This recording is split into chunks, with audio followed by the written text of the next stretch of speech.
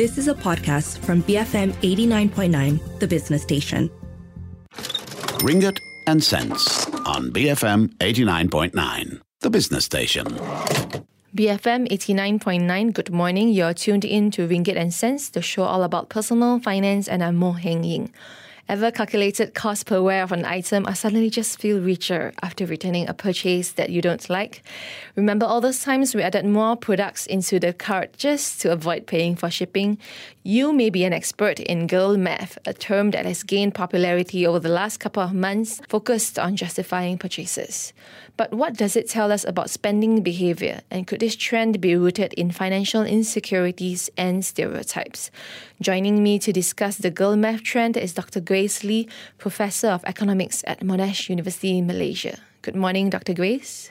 Hi, good morning. So the girl math trend has taken the internet by storm. We saw the original content coming from a New Zealand radio show that has appeared on my TikTok many times. But how will you explain this trend in terms of personal finance? Okay, girl math is the trend where spending decisions are rationalized humorously with illogical logic. Let me just give a few more examples of how girl math works. When I pay with cash, it almost feels like it's free because it doesn't lower my bank balance. If I plan to get my facial done for, say, 300 ringgit, but cancel it last minute, I feel like I suddenly have an extra 300 ringgit to splurge. Also, whenever I spend from my preloaded digital wallet like Touch and Go, Shopee, or Grab, it doesn't feel like spending real money. Real money is what's sitting in my bank account. So again, these are some examples of girl math. Does it make sense to you? Yeah, so it's like spending on credit card like that, right? Yeah, I mean, cash or preloaded digital wallet, it doesn't lower my bank balance. That's how the logic works. So the inclination to rationalize financial behaviors, especially through seemingly logical but flawed reasoning, is very well documented in behavioral science. And there are two key concepts that I would like to discuss briefly. First is the theory of cognitive dissonance. And this is a discomfort experience when we are confronted with two conflicting beliefs. So for instance, knowing very well that I should save money, but also want to make the purchase. So these are two conflicting beliefs. So to ease this discomfort, I might rationalize a purchase by thinking, since it's on sale, so I'm actually saving money. So another concept is mental discounting. And this is a theory introduced by Richard Taylor back in 1999. He's a big name in behavioral economics who won the Nobel Prize in 2017 for his nudge theory that you might have heard of. Let me just give you an example of mental accounting. So there's this anti-aging cream that I've been eyeing and it costs 1,000 ringgit. Yeah, I know that sounds exorbitant at first, but then I did some quick mental accounting. If I break it down, it actually costs less than 4 ringgit a day, and that's even cheaper than my daily coffee. And think about it, for less than the price of a coffee, I could look younger. So in mental accounting, we often find ways to justify our spending by reframing it, comparing it to other expenses, or focusing on the perceived benefits. So it's not just a cream, it's an investment in my appearance and by extension, my self-esteem and happiness. It's a way of making peace with spending a large amount by breaking it down into smaller, seemingly more palatable pieces. So can this concept describe situations where, we fall for offers like buy one, get a 10% discount, buy the second one to get a 20% discount, even when we only just need one? Yes, definitely. So in the case of these discount offers, the mental accounting or justification might go like this. If I buy 2 items instead of 1, I'm getting a bigger discount, so I'm actually saving more money. This logic can lead us to buy more than we need, driven by the perceived value of the deal rather than actual necessity. And this is a classic example of how our perception of saving can overshadow practical spending decisions. And from your perspective, right, is this a new behavior pattern or has it always existed, but we just didn't have a name for it until like Gen Z came in? Because at some point in our lives, we always justify our purchases. Yes, you're right.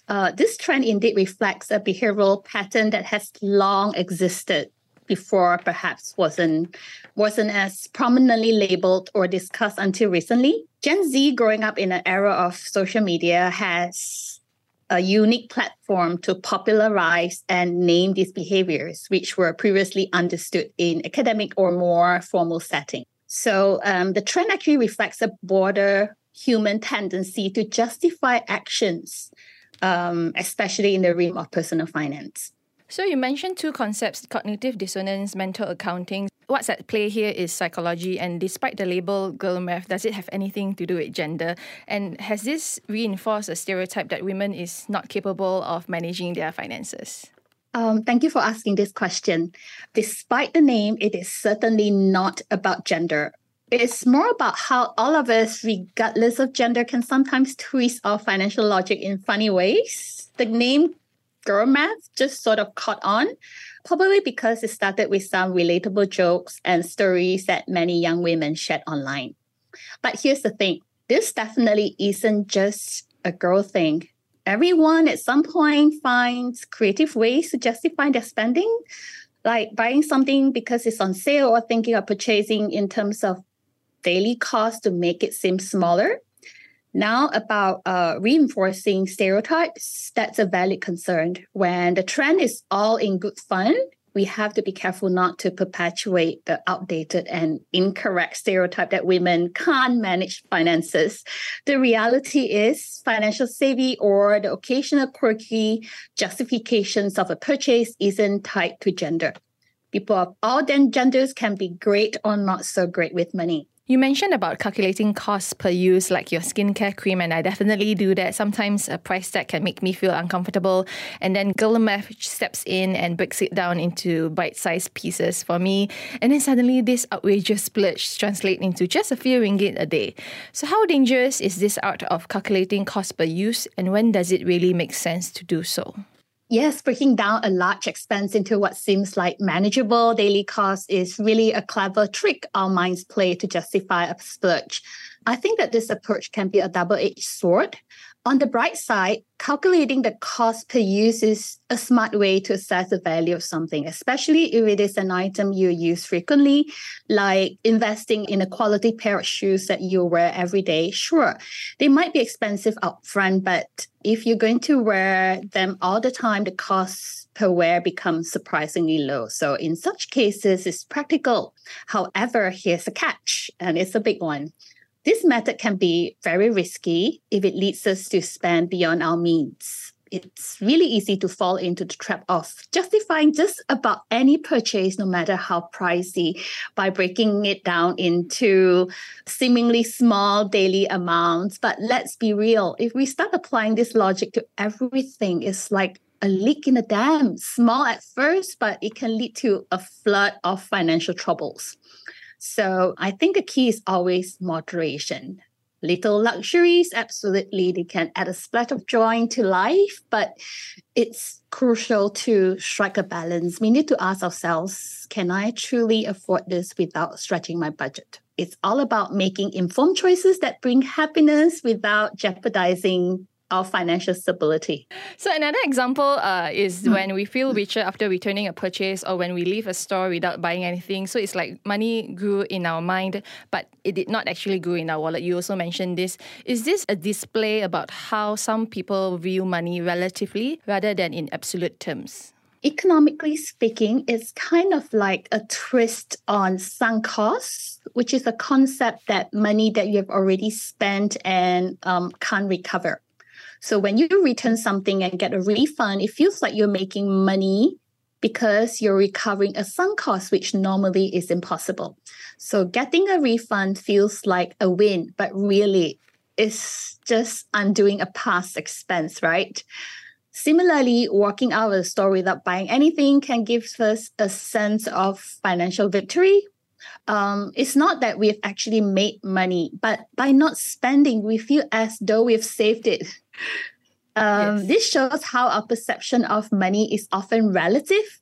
We're not just thinking about what's in our wallet, but also what we might have spent. So yes, this behavior is a clear display of how people often think about money in relative terms. It's not just about how much money we have, but how we manage, spend, and save, and the feelings associated with those actions. So in the end, it's really fascinating how our minds can make us feel richer or poorer, even without a single cent actually moving. Miracles can happen inside our brain. You also mentioned about us not spending beyond our means. And I just want to talk about in what ways has girl math been overdone and become dangerous to our financial health? How can we examine our own behaviors? What are the checkpoints that we should have in place? Girl math can definitely tip over into the risky territory when it leads to us justifying excessive spending.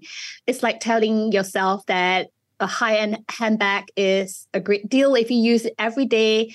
But this logic can really spiral out of control. You might start applying it to things you don't need, creating a pattern of overspending.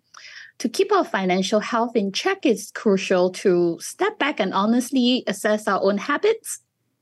Ask yourself, are these purchases truly necessary? Are you using this logic to justify wants as needs? It's also helpful to track your spending. I think seeing the actual numbers can be a wake-up call. You know, the number of your credit card bill, for instance, highlighting the difference between what we think we spend and what we actually spend.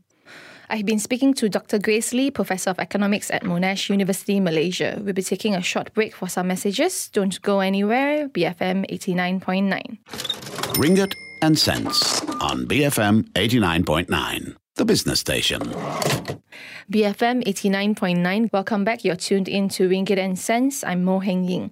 Today we're discussing the girl math trend and the relationship between gender, money, and emotions. Joining me to discuss this is Dr. Grace Lee, Professor of Economics at Monash University, Malaysia. Dr. Grace, just now we discussed that girl math happens to everyone regardless of gender. We want to discuss gender wage disparity. It remains a large issue here as women continue to trail in earning capacity. In the context of behavioral economics, how has gender pay gap impact how women spend? The gender wage gap in Malaysia indeed shapes how women approach spending. Women, on average, earn lesser, often have to be more strategic and cautious with their finances. So this can mean prioritizing essential expenses and being more selective with discretionary spending. It's a bit like having a smaller budget for a shopping trip. So you've just got to make careful choices about what goes into your cart.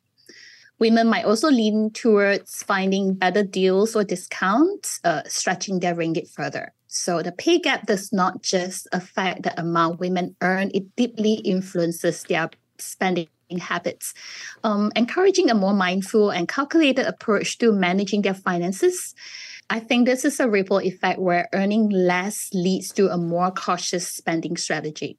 And recent studies have also shown that women are less likely to invest than men, but when they do, women make better investments than men. Why do you think is that the case? And are there any ways we can apply the girl math behavior in investments?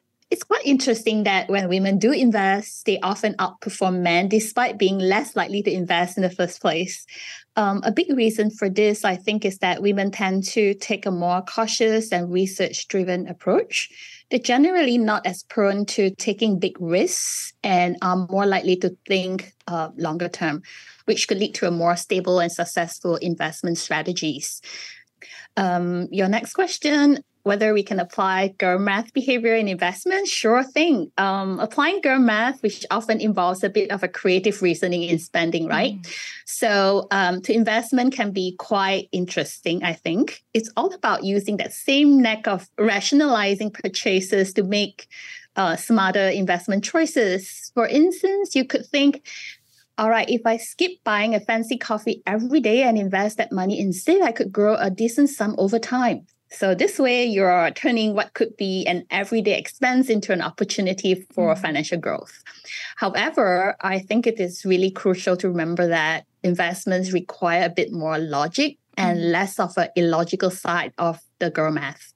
While the concept can be a fun way of reframing saving and investment, it is also important to base investment decisions on solid research and a clear understanding of risk rather than purely on mental accounting tricks. And continuing on the topic of gender, when it comes to spending habits, are there any gender stereotypes that should be debunked? Oh, absolutely. There are several gender stereotypes in spending habits that could use some debunking. For instance, there's the stereotype that men are all about big, impulsive purchases like fancy cars or tech gadgets. But in reality, many men are quite cautious with their spending, focusing on value and long-term utility. Another common stereotype is that women are natural shopaholics, drawn to fashion. However, colored women are really incredibly savvy with their finances, focused on budgeting, saving, and investing wisely. And let's not forget the generalization that women are the only ones who coupon or look for deals. Men can be just as keen on finding bargains and managing household expenses efficiently. So the bottom line is spending habits are individual and cannot be neatly boxed into gender stereotypes. So people of all genders can be frugal, extravagant, or anything in between. It's more about personal values and circumstances than gender. And also, we want to backtrack and just discuss the connection between mental health and how we deal with money. Is there any connection between the way we justify our spending and also our mental well-being? Absolutely. There is a clear link between our mental well-being and how we justify spending. When we are in a good mental space, we're usually more likely to make more balanced financial decisions. A little splurge here and there can definitely add some joy to life. It's like treating yourself to a nice meal or a holiday. These pleasures can be a real mood booster. However, when we start justifying excessive spending as a way to cope with stress or emotional issues, that's where the balance tips. The temporary high from a shopping spree fades very quickly, often leaving behind regrets and financial stress. So over time, this cycle of overspending to feel good can really negatively impact our mental health and creating sort of a loop where we spend to feel better but end up feeling worse due to financial strain. So striking a balance, again, is key.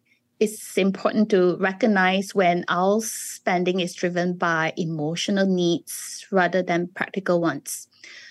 Keeping this in check can help maintain both our financial and mental well-being, allowing us to enjoy the little luxuries without the burden of financial distress. Some people have to also manage unproductive guilt, right, when it comes to spending on things that give us joy while responsibly managing our money. How do we strike that balance?